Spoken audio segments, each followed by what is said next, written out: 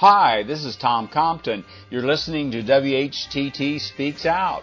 Each week, Chuck Carlson and members of We Hold These Truths look into events that are, for the most part, ignored or overlooked by the mainstream media.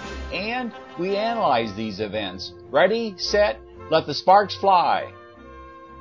In today's WHTT Speaks Out, we're going to be talking about war on ISIS and evaporating bonanza from fracking shale oil. And we'll find out there is a connection there. We're recording this podcast on December 23rd, 2 days before Christmas 2014. And we'd like to wish all our listeners a Merry and Blessed Christmas and a Happy New Year. We appreciate you listening to our podcast. In the 3 years, we now have had over 53,000 plays on our some 287 episodes that we have posted on there. And so we really appreciate you spreading the word, and we're amazed that our message is going around the world. And so we're enthused to continue on. We pray to God that maybe some sanity will come back to this nation, but we realize we have to work as if all this depends on us. So we feel an urgency to spread knowledge, and that's what seems to be lacking. And I'd like to turn it over to Chuck and have him give some thoughts here for the coming year. Well said, Tom, and I'll just add simply that we trust and hope that our work as we present it always reminds you that we are the peacemakers, that Jesus talked about us as servants and peacemakers. He never talked about us as kingmakers or poisoners of minds, as our government is now doing, or political saboteurs of other countries, sanction makers, or in general makers of war. And so let us consider that as we go ahead this year. And thanks, Tom. All right. Well, joining us tonight are Travis and Glenn. Travis is a longtime member of We Hold These Truths, and Glenn has been joining us for the last few months. And so we welcome them to our podcast. And again, we would ask that you pass these podcasts on. We think there's some very interesting ones. And this is kind of an interesting topic tonight because it's all based on the war-based economy. And we've talked about this over and over again, that the U.S., and that's the basis of our award-winning film, Christian Zionism, The Tragedy and Turning, that the U.S. has a war-based economy. And as any observer of history will note, when you get your economies based on war, there are some significant consequences. And we're seeing this, and I think what Chuck is going to be talking about is kind of a cause and effect type of thing, tying this war, or these serial wars. Right now, ISIS is the enemy du jour, if you will, and what's happening with the falling oil prices. It's quite amazing what is going on in the world today. Chuck? Well, thank you, Tom. Yes, and I hope our audience can see that the effects of our war-making activities, our nation's war-making activities around the world, are ricocheting around the world, and some of these bullets are flying back in our faces. In fact, inevitably, that is the way it works. There's no other way. And so one example is the crazy turn in the price of oil that's gone down $50 a barrel, or 50%, approximately 50% in just 2 months, and is causing wholesale shutdowns of oil drilling, some places where the cost of drilling is higher than $70 a barrel to get the oil. So these are called the oil shale projects. You sometimes hear them referred to as the fracking projects because they have to hydraulically frack the tight shales in order to extract the oil. But the only reason that these projects were ever built was that our wars in the Middle East shut down production in places like Iraq and Libya. And so here we've been at war for approximately 26 years in the Middle East and Afghanistan, which is even further east. And this has disrupted massively productions of oil in those countries and caused some other countries like Saudi Arabia to help drive up the price. They've actually cooperated in contrived efforts to hold oil off the market when it was in short supply and drive up the price. And it's then produced this massive boom in new drilling of the shale oil projects, and now those are collapsing. And other countries, Russia, a big oil producer, the United States is now sanctioning Russia trying to prevent other people from even getting their products. And so all of this ungodly and unchristlike interference in the marketplace is now beginning to cause a chain reaction that's coming around and starting to affect us as well.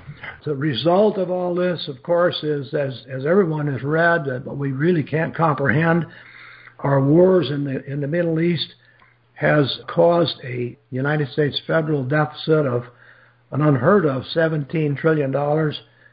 Probably half of that or more has come from the warring efforts.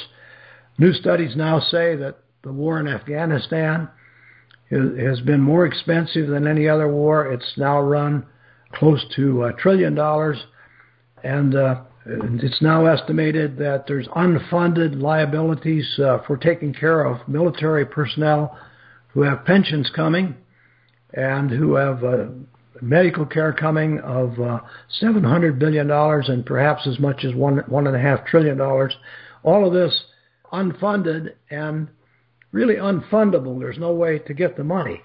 So our country has kept this going by basically creating a bankrupt situation where we have more debts than anyone even conceives or dreams of paying. There's never even any discussion in Washington of paying debts. It's not even discussed. It's now an accepted idea that those debts are going to be there forever. So the simple principle that is taught, biblical principles, that we shouldn't borrow money, we should pay our way as we go, we shouldn't steal from others. If we need something, we shouldn't steal it. War is a method of stealing. All of these things have destroyed others. One example I think that we can think of, what we know of personally, is the people in Iraq. In 1994, a friend of mine made a rare trip to Iraq with a group there, and he was stunned to find out that citizens in Iraq got an allocation of gasoline. They could buy so many gallons each month, and if they didn't have a car, they could go and get it in a can and take it home and sell it to someone else, or they could burn it in their furnace, or they could do whatever they wanted with it. But Iraq kept their poor people limping along by sharing some of the enormous fuel wealth they had. And my friend Archie Blumhorst was stunned when he saw ordinary Iraqis buying gasoline at 5 cents a gallon, when it was at that time $2 a gallon in the United States. So we disrupted all of that. We impoverished those people. They don't get the 5-cent gasoline anymore. They don't get anything anymore. They just get more war and the results of continuous war. And so these are all totally unchristian principles. Our story here about war on ISIS, or ISIL as it's sometimes called, is nothing more than the newest contrived war to keep war going so that we don't have to think about the old wars. And so this war has helped create the bonanza, the instant bonanza of high-priced oil that was fracked, and the profits that came from that are now suddenly evaporating the way they came. The report that we wrote on this has just been published. We think it's pretty good. It's really pretty simple. There's nothing new or shocking or revolutionary in it. It all comes from a couple of very distinguished studies done by the London Financial Times about phases of this. And if you look at it together, you see that this evaporating bonanza from oil fracking is just going back somewhere close to where we started before the Iraq War on the supply of oil from the United States. We hope that you'll go and read the story, and if you have questions, please bring them to us. Well, Chuck, recently, of course, it's been brought out that Saudi Arabia has been increasing their production, and this is one of the factors driving the prices down. and also the sanctions against Russia. So it must have several prongs, if you will, to this. We've been trying to pick a fight with Russia here, and so that has to run in the mix over the Ukraine issue here. So there's so many issues floating around that we're really kind of playing with a big powder keg here. Well, the powder keg is already set off, of course, and the latest of these wars, of course, the war against ISIL, is totally misunderstood. It can't be understood. There's no way we can possibly understand who ISIL is because it's a phantom enemy.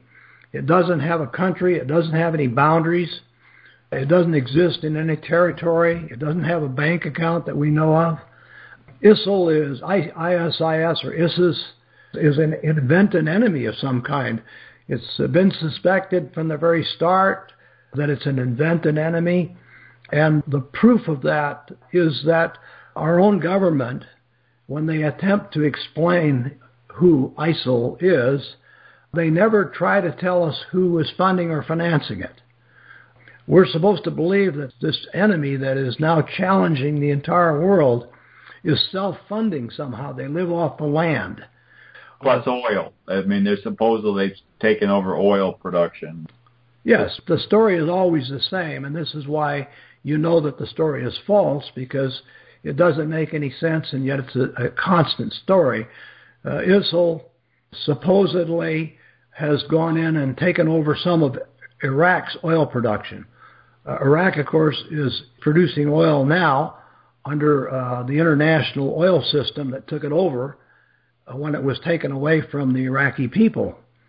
And you can bet that they don't allow any mongrel organization that comes from nowhere to take over their production and run it. The idea of producing oil and selling it is a pretty complicated international effort. It doesn't happen in your backyard or your garden. And so the notion that ISIL funds itself by stealing oil wells from the Iraqis and then pumping them and selling the oil somehow miraculously on the black market makes no more sense than to say that they milk goats and sell the milk to the Kurds. It just is not economically possible. There are thousands of people volunteering to go to work for ISIL. And the question is, who provides the money for somebody from London to get to the middle of the desert of Iraq and volunteer? The people that go there have to be funded. They have to have some way to get there. We're not told who provides this funding, but we know that they have the funding or they could not exist.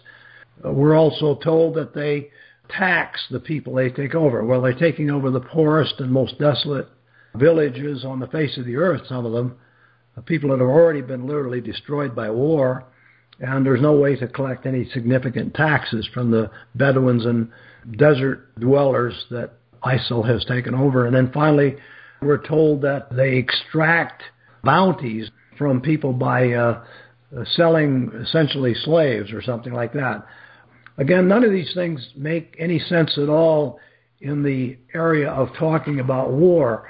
When we go back and look at the fact that America's war in Afghanistan cost an average of about $90 billion every year for 13 years. So there's no way for this phantom organization to really exist except if it's funded by someone. And many people honestly think the United States directly funds ISIL some way through surreptitious connections. Others, professors of Middle Eastern studies, have outright stated that there are close connections between Saudi Arabia and ISIL. And of course, if that was the case, then we would say that Saudi Arabia would pretty much have to be dealing on behalf of the United States. So this idea that ISIL is a legitimate enemy that we are actually fighting doesn't make as much sense as to guess that it's a surrogate of some government such as our own or Saudi Arabia acting in behalf of the United States, let's say. So we have a contrived war, which its purpose is to continue what's been going on for the last 24 years of war.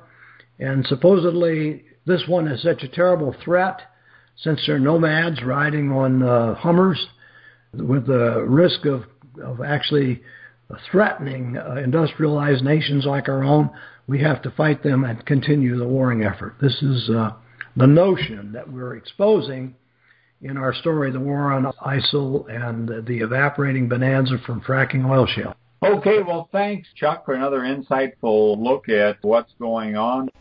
Thanks for listening. If you like this program, please let your friends know about it and our other thought-provoking podcast. And be sure to visit our website, whtt.org, for a wealth of information on Christian Zionism and other critical issues that we face. Also, at whtt.org, you can watch for free our award-winning documentary film, Christian Zionism, The Tragedy and the Turning, Part 1. Join us in our efforts to wake the town and tell the people. Start small, think big, and press on towards the straight gate.